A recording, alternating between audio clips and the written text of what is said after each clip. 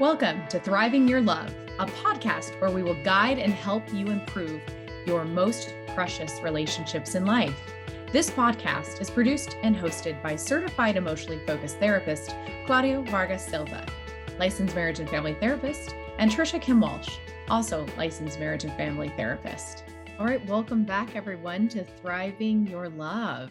We are so excited to have you here today. And our topic of our podcast episode today is all about negative cycle, about what happens between your couple, between a relationship when there's tension.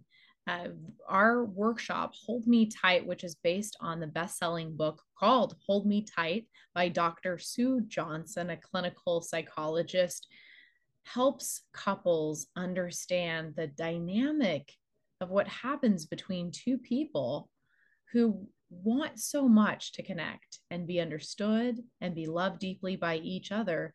But in the course of connection, there can be misattunement, misunderstanding, and conflict, which she calls the negative cycle. And the negative cycle can be informed by the 4 different types of attachment styles that we each have as humans. The 4 attachment styles are secure attachment, insecure avoidant, insecure ambivalent, and disorganized attachment. And today we're going to be talking to you about the negative cycle and what you can experience as a partner and the different type of positions that we take when we're in conflict with our partner. Yeah, and we want to explain the difference in these attachment styles. What is interesting is that we start our relationships always, or most of times, secure, because we have that honeymoon phase, which is so wonderful. Like, for example, if you ask a couple who is just to start dating if they want to have therapy or to attend a workshop for couples, they will say, well, we don't need that. We are doing wonderfully. And they think that they are going to be happy for their entire lives. But we know that after a while, and usually after 1.5 years or 2 years, some problems start happening. And actually, these problems, they start along that time, right? But they increase, and then they feel more and more disconnected. Right. And it can really take a couple by surprise because this entire time of being in the honeymoon phase is a time where you're learning about these wonderful qualities of this person that you cannot stop thinking about daytime, nighttime. You want to spend every waking minute with them. But the reality of a loving relationship is that life is full of hardships. There is no experience in our life where we have a relationship with someone without conflict. So, this brilliant revolutionary understanding of looking at connection through the lens of attachment therapy, which Dr. Sue Johnson has effectively done in the Hold Me Tight workshop that we offer, helps us to now have a name for this dynamic of what happens that takes couples experience by surprise. Most commonly, Claudio, in my room with my couples, I see them and they said everything was going great until it was not. And they're shocked. Things were going so great until they were not. And that's when you really start to learn how we in general handle conflict, because the dynamics of how we responded to our family of origin and our own attachment styles, they are front and center, very similar to how we respond to our partner. Talking about the honeymoon phase, I remember my daughter, I have seen her starting some relationships. And the first day she says, oh, he's so lovely, he's so wonderful. And then maybe 6 months later, they end up, and that person that was wonderful before is not as wonderful now. But when people start a relationship, they agree with everything that the other says. And sometime in the future, they disagree with almost everything that the other person says. What we see also is the opposites, how the opposites attract. And you're going to see when you talk about the cycles.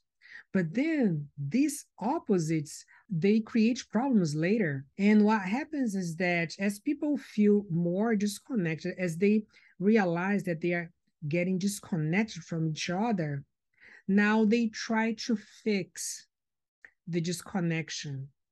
And the way they try to fix is exactly the opposite of the other. And then we see how people get out of security, because in a secure connection that they have at the beginning, they feel really close to each other. But as problems come by, now they have two opposite and different ways of dealing with that disconnection. And I know, friend, that we are opposite in these two, right? But we have the pursuer, and you align more with that, right? And I align more with the withdrawer, that they take these different strategies.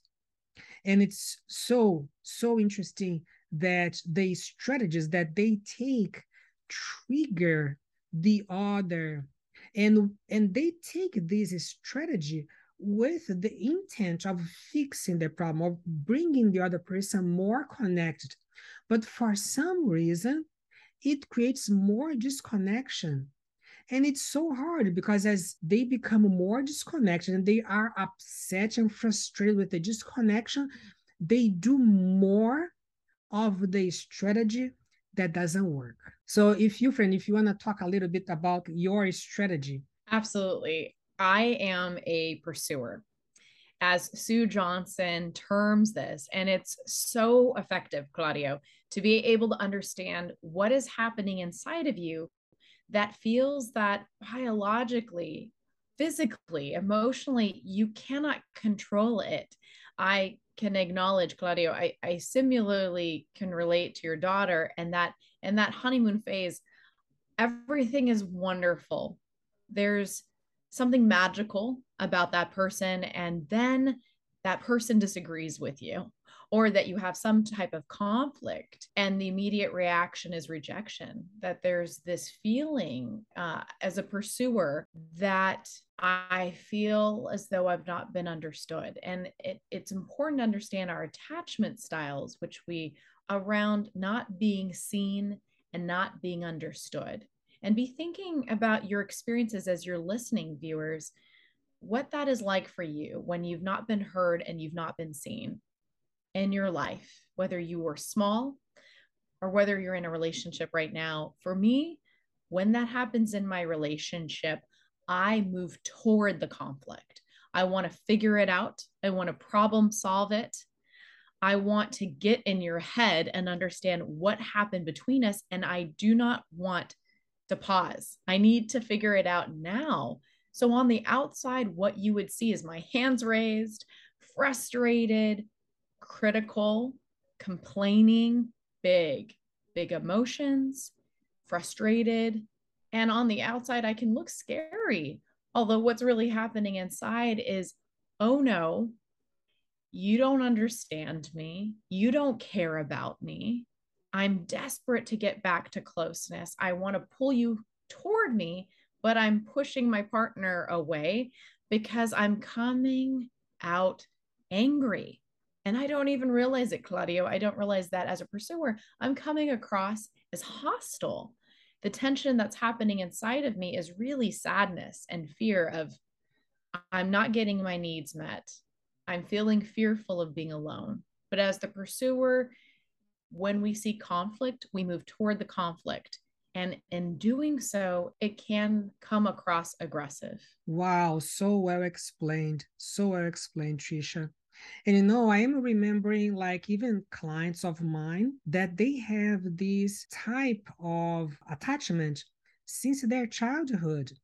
And on many occasions, they are rejected already by their family that tells them that they are too much, that they make a drama, they are a drama queen.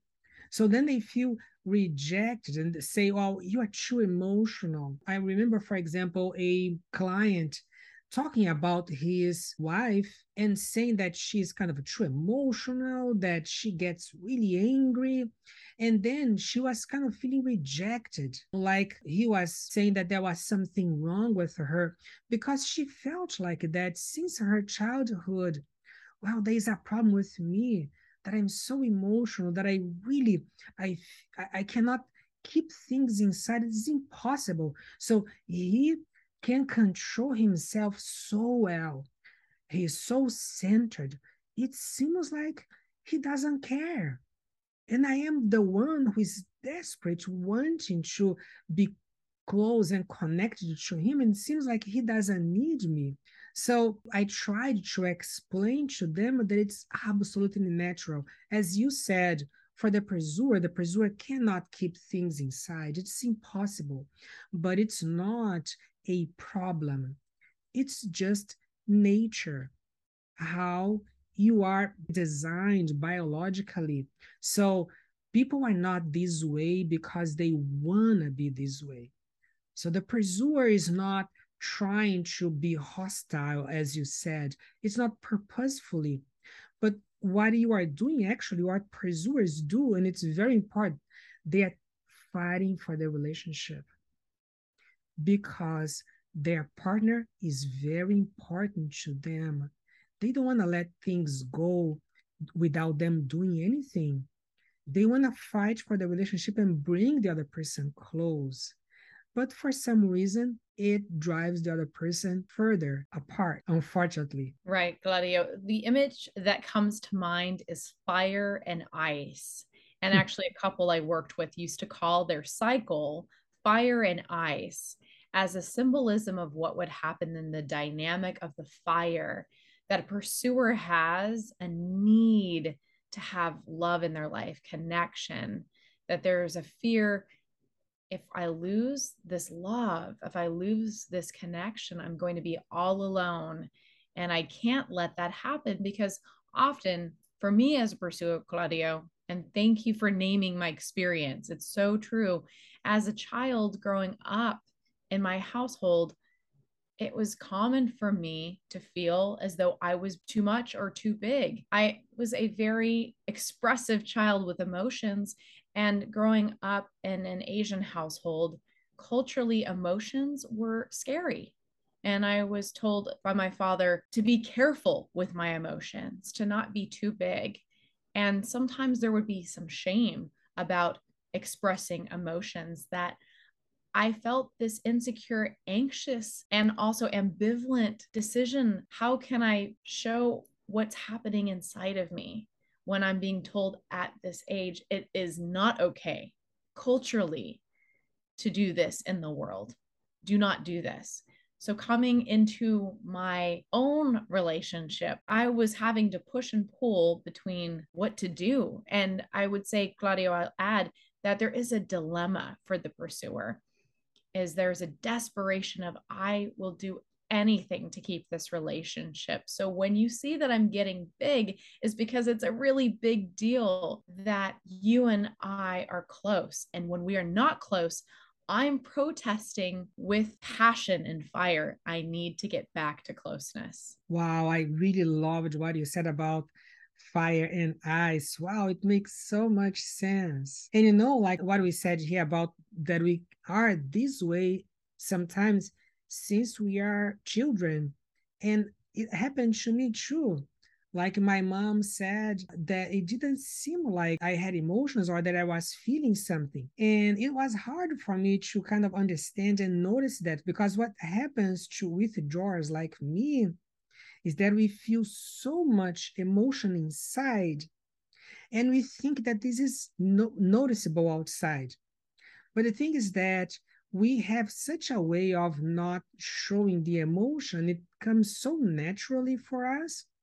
And what happens for me is like when I feel safe at the beginning of the relationship, I can talk a lot. I can talk about my emotions and how I feel. It's very easy for me. But when problems start happening, then I become more careful. I start stepping on eggshells. And I am concerned that what I'm going to say will be taken in a negative way, that it will cause some hard feelings, that it might maybe trigger a fight. And let's say that the pursuer, my partner pursuer, is saying something, trying to confront me. And I think, well, if I respond, she might not understand. And I know from previous conversations that when I responded, she actually didn't understand and she became angrier. So I don't feel safe. I don't feel totally secure that I should say or that I can say something and it will be understood. So then I don't say anything. And also because I'm afraid and I'm kind of checking to see my partner's emotions, seeing if my partner is getting maybe triggered or is getting nervous. So then I close my emotions and try to be really calm. And that's not that I'm calm. I just try. I just hide because I don't want things to explode. But when my partner sees that calmness, and I had kind of a partner saying, well, it doesn't seem like you feel anything.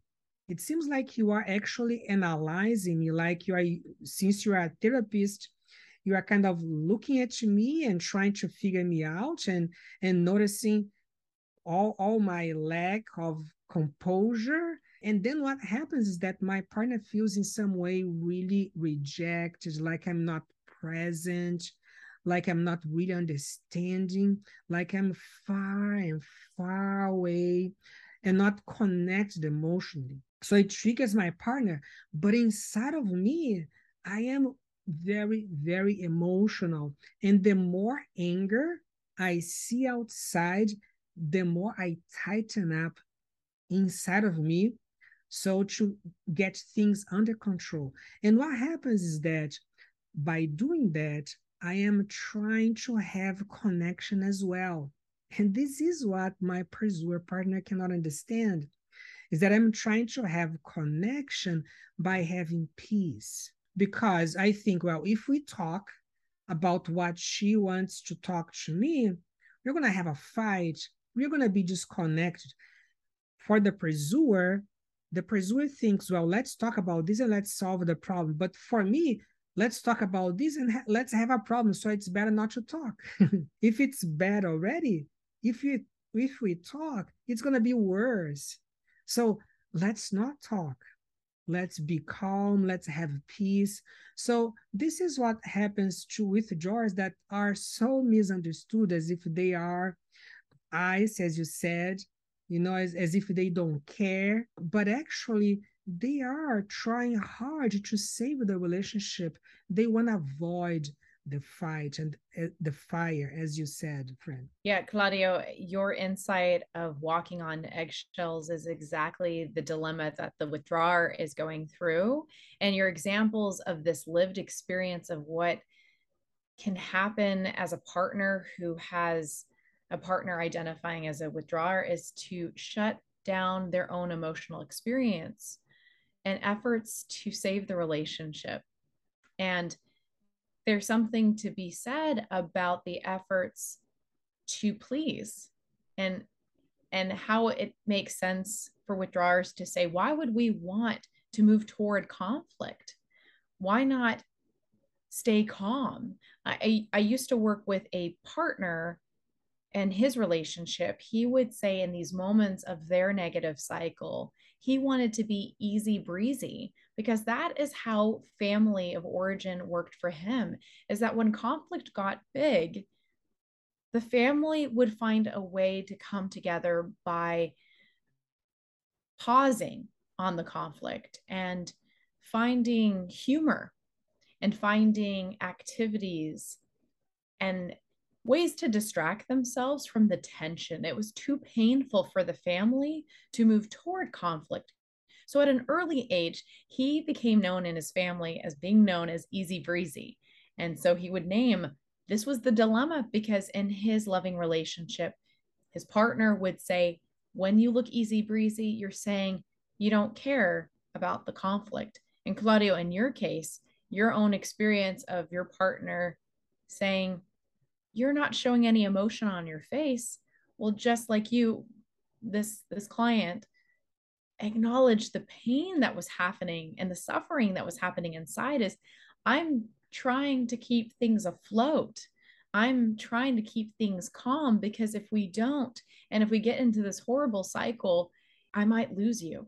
And what is interesting is that while he's trying to keep things calm, she's actually getting more and more upset, because for her, it means that he doesn't care. So then she becomes upset that he doesn't care. So we see how one triggers the other. So the pursuer is trying to pursue, but for the withdrawer, it seems like he's being attacked, he's being criticized. So he will withdraw by trying to be cool and try to get out of the subject. But then the pursuer will become upset and will feel like, well, I'm being ignored here. So it doesn't actually cool down, it just triggers more. So it's kind of sad because we see that both of them are trying their best to save the relationship, to avoid problems, to get closer to each other. But their strategies trigger the other and cause more problems, more disconnection. Withdrawers actually, they feel criticized a lot. When the pursuer is talking about the problems in the relationship, for some reason, it's very unfortunate that withdrawers feel like they are the problem. Even if the pursuer says, no, it's not about you, it's a problem that we are facing, for the withdrawer is, you are not a good partner, you're failing. And withdrawers feel so inadequate. They feel like they are not good enough.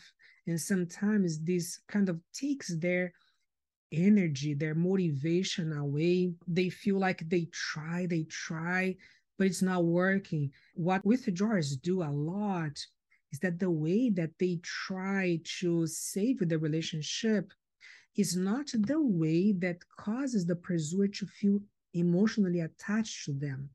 Like a withdrawer can say, well, I work so hard, and you can see this house that we have everything here. And the pursuer might say, yeah, we have everything here, but you don't have time for me. And we are not talking, and you're not saying you love me. You're not sending those emojis that you sent before. But the withdrawer is saying, well, you need to see my love, because the way I am is that I do things. I'm practical. I'm not these like small things. So we can see how they in some way mismatch and don't get the real communication of love to each other. It reminds me that the pursuer is saying, why aren't you doing everything you can to express that you want me, that you desire me, that you care about my emotions? I want to hear it. I want to see it. I want you to be here with me in these trenches. Yeah. Come to me, get close to me, reassure me that I matter to you. That's really what pursuer, and I can acknowledge that this is what's happening inside of me, Claudia. And with my partner, who does identify as withdrawer, often his experience is, look at all that I'm doing, and you keep telling me it's not enough. You keep telling me I'm not enough.